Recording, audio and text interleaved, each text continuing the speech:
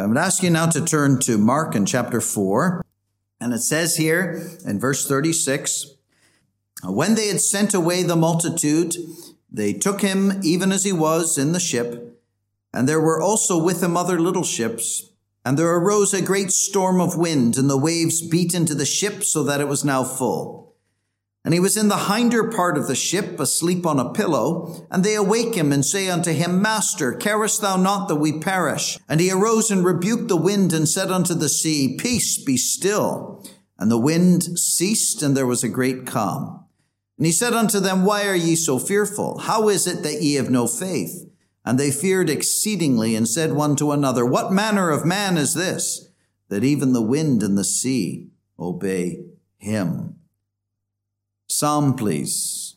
Psalm 22. Again, this caught me by surprise because this was a passage I wanted to read, and wouldn't you know it, some of our younger friends here, they know the first 8 verses of Psalm 22. That's what they've been learning in the last little while. I'm just going to read the first phrase of the first verse. My God,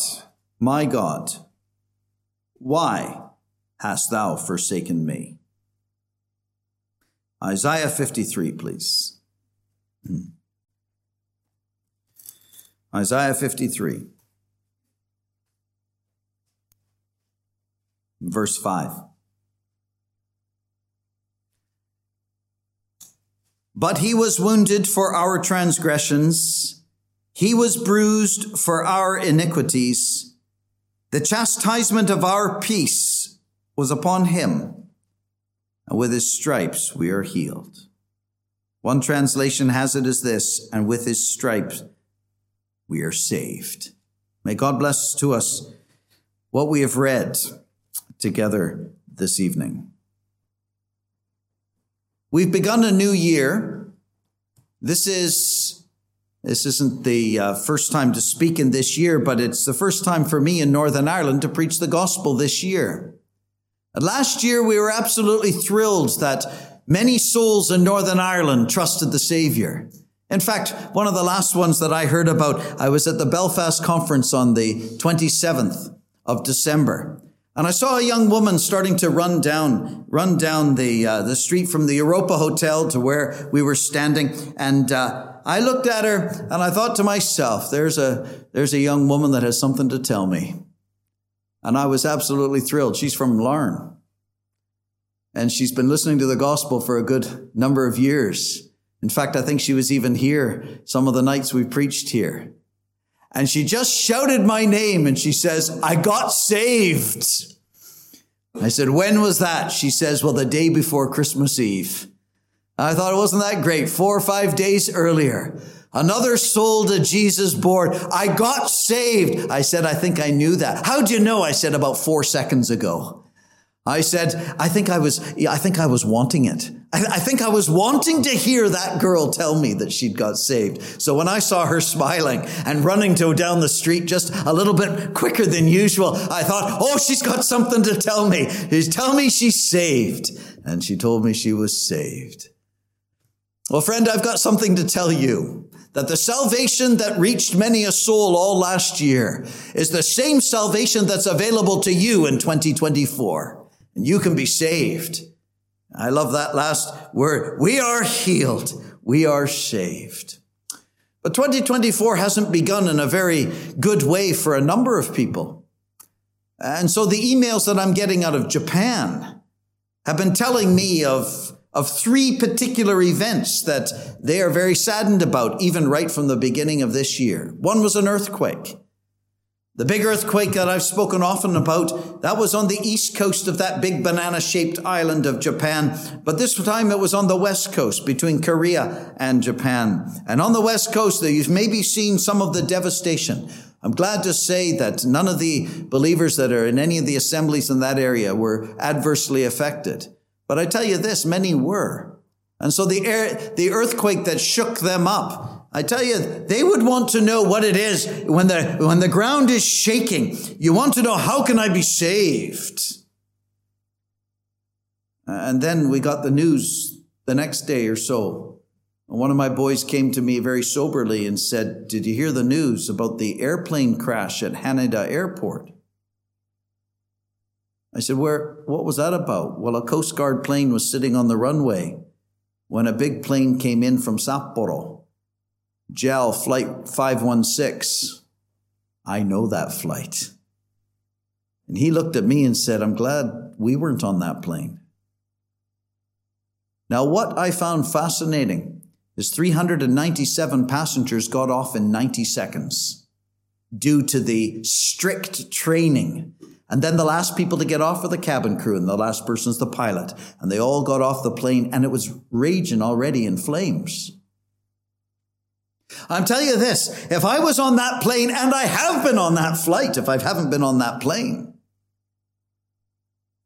there would only be one thing that I'd be thinking: how can I be saved? You say, well, it was a very good, disciplined crew, and everybody did exactly. I tell you, I know exactly how they would have done it. It would have been no mad screaming. It wouldn't have been no rushing they would have all stood in a very orderly lines, exited exactly and down the slides. And you would say, we saved ourselves. Well, in a very real way, yes, they saved themselves. How? By obeying the instructions. That's what they always say. In the event of an emergency, please follow the instructions of the cabin crew. And they did, and they were saved. Can I tell you that people are still being saved? I'm talking spiritually saved by following the instructions. Not the discipline, not the training of man's thinking, but following what God says. That's how people are being saved. There's no one who's ever saved except that they simply believed God. They believed what he said. I hardly know what to say about the third tragedy that hit Japan short time later. I know a lot of the train stations in Tokyo. So when a woman went on a knifing spree, it's shaken the nation right to the core. And people are wondering, how can we be saved from these things? Traveling on a train, traveling on a plane, sitting in your own living room as the ground begins to shake. There are things, and many of them people are fatalistic about. They say, well, you can't prevent it, so you just have to live through it. Friend, I want you to know that you can be saved, and there is a way of salvation. There is a way to escape hellfire. It's simply by obeying God. Listening to what he says.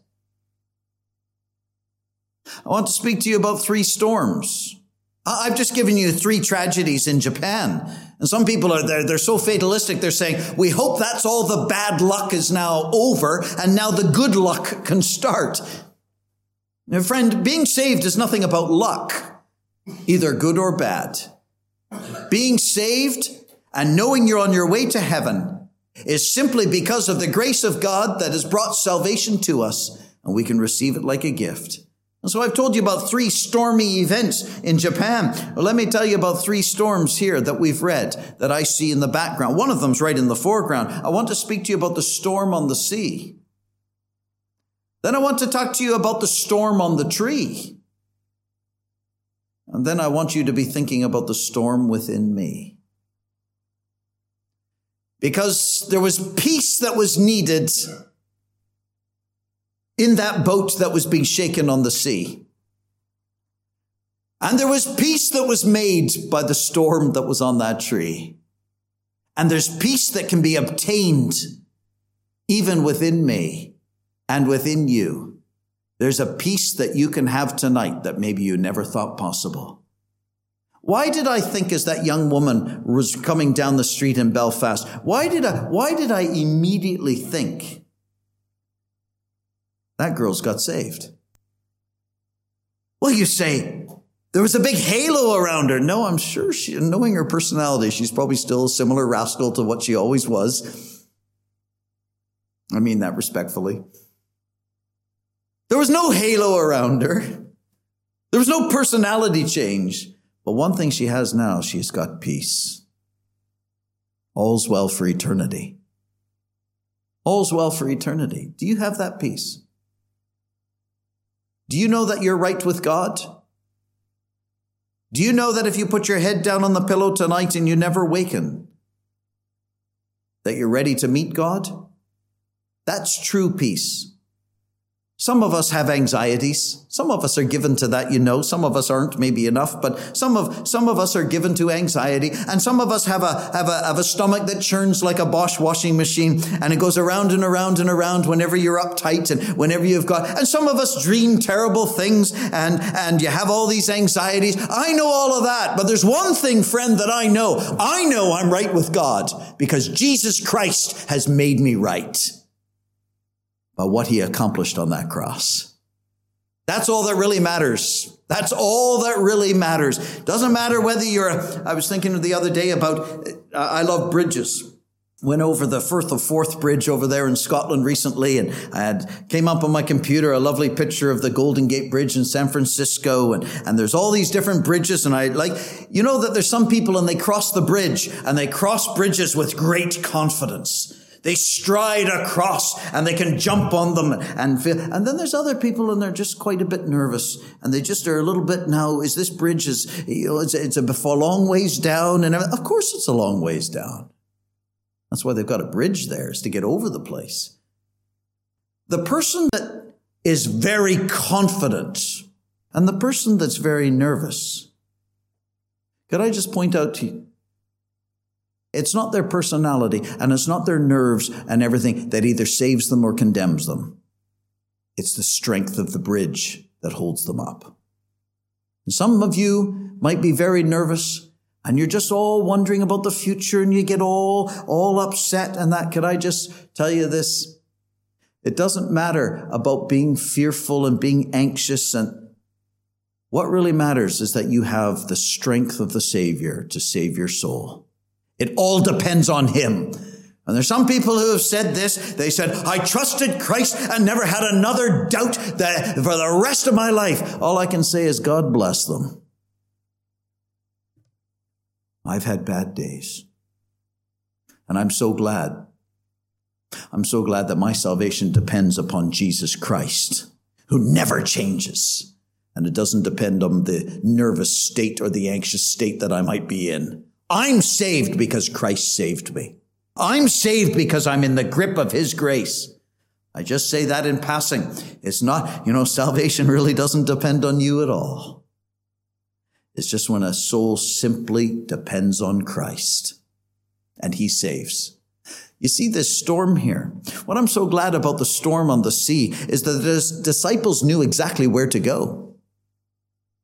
I was trying to point out to the children, do you think it was strange now that the Lord Jesus was fast asleep? I said, life is like that. Life is like that right in your deepest hour, you wonder, where is God? Let me tell you where he is. He's in perfect control and he's there and he always is. I tried to tell them that the Lord Jesus was actually asleep, but he was in a very interesting place as he slept. He wasn't down in the front of the ship with a big fluffy pillow. We get that impression that there was a nice big down-filled pillow. It's not that at all. In fact, it might even be better translated that he was asleep and his head was on the headrest. There was only one place. There was only one place where there was it was a thing called a pillow. It was where the man sat who had his hand on the rudder. I don't understand why the Lord Jesus was sitting there, but it certainly is indicative of this. Even though he was fast asleep, he was still in full control of where they were going. I love that about God. God never slumbers nor sleeps. The Lord Jesus is a real man and he did sleep, and we do know that. But there's a delightful thing to think of where he is even when he was sleeping. And when they went to someone for help, who did they go to? They went to Christ. And I would like to remind you that if you want to be saved, you want to know you're on your way to heaven. I'm deliberately using the word saved over and over again because it's a good biblical word. It's a word that is just entrenched in Scripture. It's a word that can be translated delivered. It's a word that can be translated healed. It's a word that thrills my heart. You can be saved. Well, if you want to be saved, where are you going to go to get salvation? I trust there's no one here that is neglecting this salvation. How shall we escape if we neglect so great salvation? And this salvation is available to those who go to Christ to get it.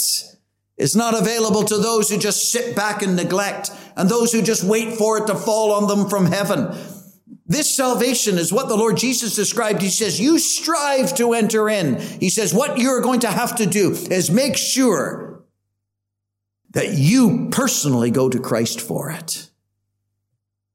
I tell you, Christ has already come to you. He's come to you and he's come to me and he's come to die on the cross for us. But you make sure that you go to him. There was a day when a man approached the Lord Jesus. And the Lord Jesus looked at him and loved him. Must have been a fine, upstanding gentleman in the community. He was a young man. He had great potential. He was a rich man, great resources. And when he came to the Lord Jesus, he was asking the right questions. How do I inherit eternal life? And the Lord Jesus put it to him in such a way that he had to make a choice between the riches of this world and following Christ. And it says that the young man went away sorrowing. He wasn't the only one sorrowing. The Lord Jesus, who loved him, let him walk away.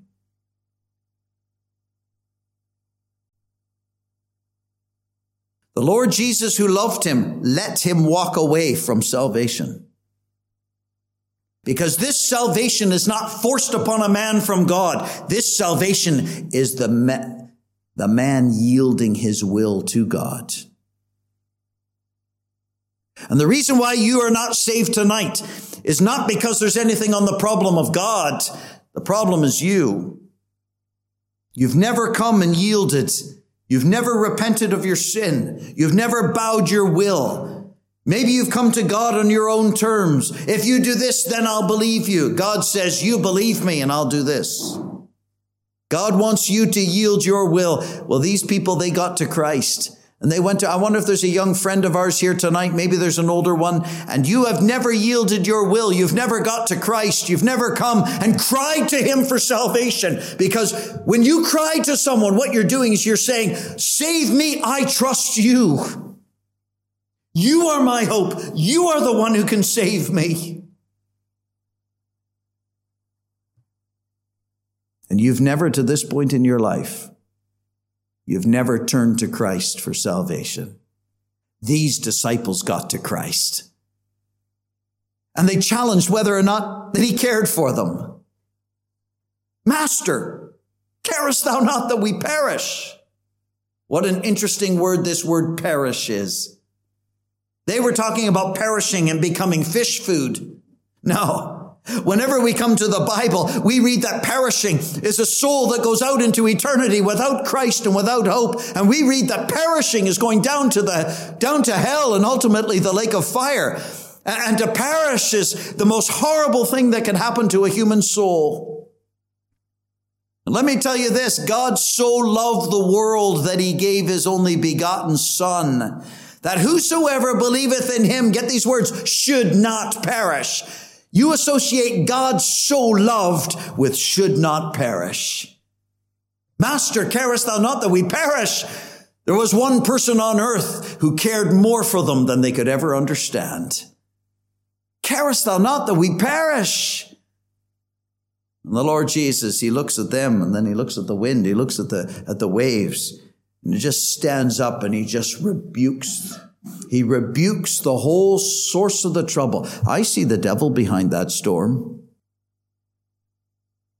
I think that was a storm deliberately brought about, used of satanic power to try to sink the Son of God. And the Lord Jesus stands up and rebukes. You don't rebuke inanimate objects. He rebukes the wind. The sea suddenly becomes calm. I'm not going to shout it out. I did that in the Sunday school. Peace. Listen to that word, would you? This is a command from the Son of God to show that he has power over nature, but I would love it if someone could understand that there's a word that comes from Christ And it's not just to calm the troubled wind and the sea, but it's to calm the troubled soul. Peace. Peace, be still. They were stunned. The wind stopped. The waves stopped. There was a calm that just as the storm was worse maybe than they'd seen in a long time, there was a calm that came when they needed it most. That's what the Lord Jesus can do for you. If you have a storm that's within your heart right now because of your sin, let me tell you this, the Lord Jesus is the one who's able to bring a calm when you need it the most. And it's my prayer right now that there's a storm that is brewing in your heart that is far worse than the storm on Galilean Sea. But there'll be a storm, there'll be a wrestling, there'll be a convicting of sin.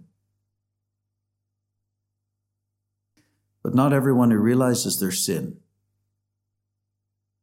is saved, you know.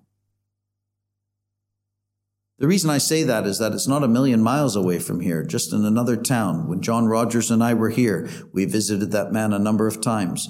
And he told me he had enough sin that if the records were truly kept, it would have filled his entire room with police files. I believed him.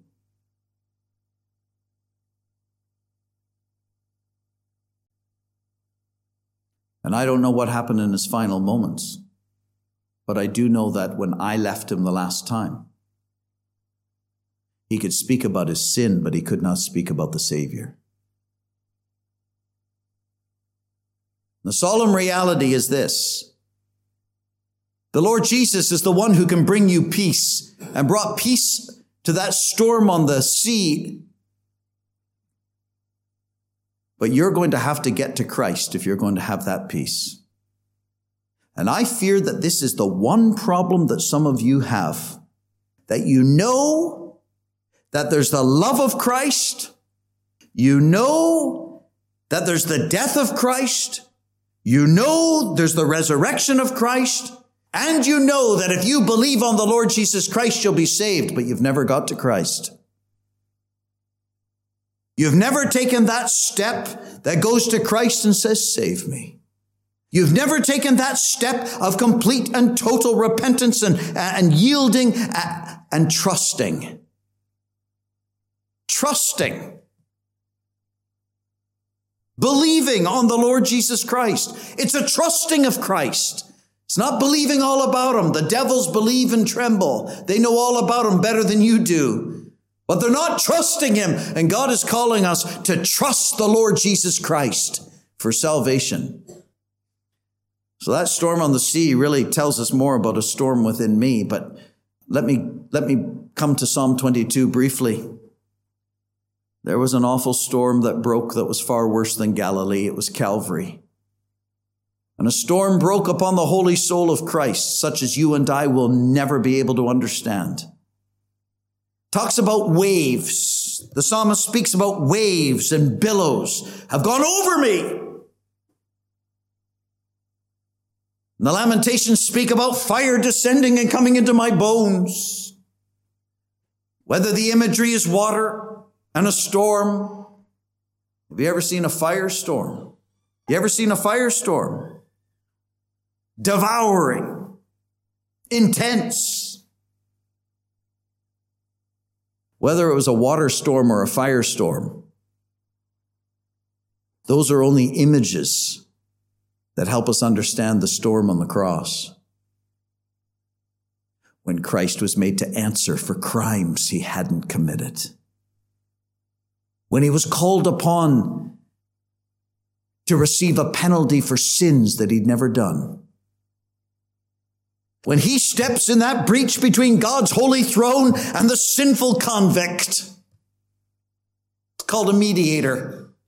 He comes in between and he bears his soul to the awful wrath.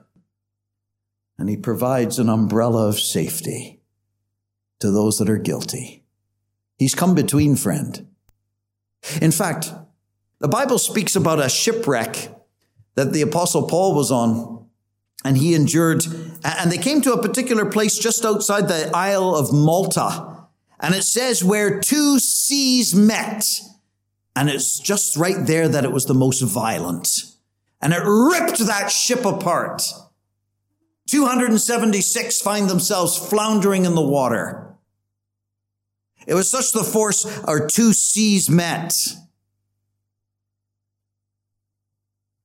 Reminds me of the cross. When God's terrible judgment against sin meets the sinless soul of Christ. When truth meets grace. When justice meets mercy. When God's holiness meets the love of the Savior. I tell you, this is where two seas collide. Righteousness and peace have kissed each other, says the scripture. It was there that he was chastised for our peace. That's what that means. The chastisement of our peace. If you just make that of into a for, maybe we'll help you understand. The chastisement for our peace was laid upon him. That's where it met. The chastisement of our peace was upon him. He is made to answer. The chastisement, that's what we deserve as sinners. And it falls upon him so that it brings us peace. He becomes a substitute. He becomes answerable. In that storm of God's wrath, you say, where's the peace? I'll tell you this, peace never arrived until the Savior had endured it all. Till the storm had spent its last. My God, why hast thou forsaken me? He's the only one who should never have had the fellowship broken. He's the only one who never deserved to be banished from the presence of God. He's the only one who should never ever have to answer to anything that God's penalty and wrath would be against. He's the only one. So therefore the cry is, why me? I'll tell you why it was him, is because he's the only one who was able to bear it. He's the only one who was able to suffer for our sins. He's the only one who could endure the storm. He's the only one who could go into it. He's the only one who could come out of it. The chastisement of our peace. Let me say this. If you have a storm within you right now, there's only one way that that storm can be calmed. It comes because of a word. It can be calmed because of a work. It's calmed like the way the Lord Jesus was able to calm the storm. And he was able to, with his almighty power, he's able to say, peace be still. And the Lord Jesus is still using his word to bring calm to troubled hearts. He brings calm to troubled hearts by giving them a promise, by giving them a word. And listen to promises like this. He that believeth on the Son hath everlasting life. Whosoever believeth in him should not perish, but have everlasting life. These are promises that can bring some calm to your troubled soul right now, troubled by sin. Believe on the Lord Jesus Christ, and thou shalt be saved. Those are promises. I am the door. By me, if any man enter in, he shall be saved. I wonder if there's someone here who's going to be brave enough to admit that they're in a storm that they cannot calm. They have a problem that they cannot solve. They have sin that they cannot overcome. They have a hellfire that they cannot escape. And right now you're feeling hopelessly, helplessly, tragically lost. Can I tell you, friend, there is a work that the Lord Jesus accomplished for your salvation. There is something that has been done on the cross so that you can have your sins totally removed. And the penalty fell on him so that the punishment doesn't fall on you.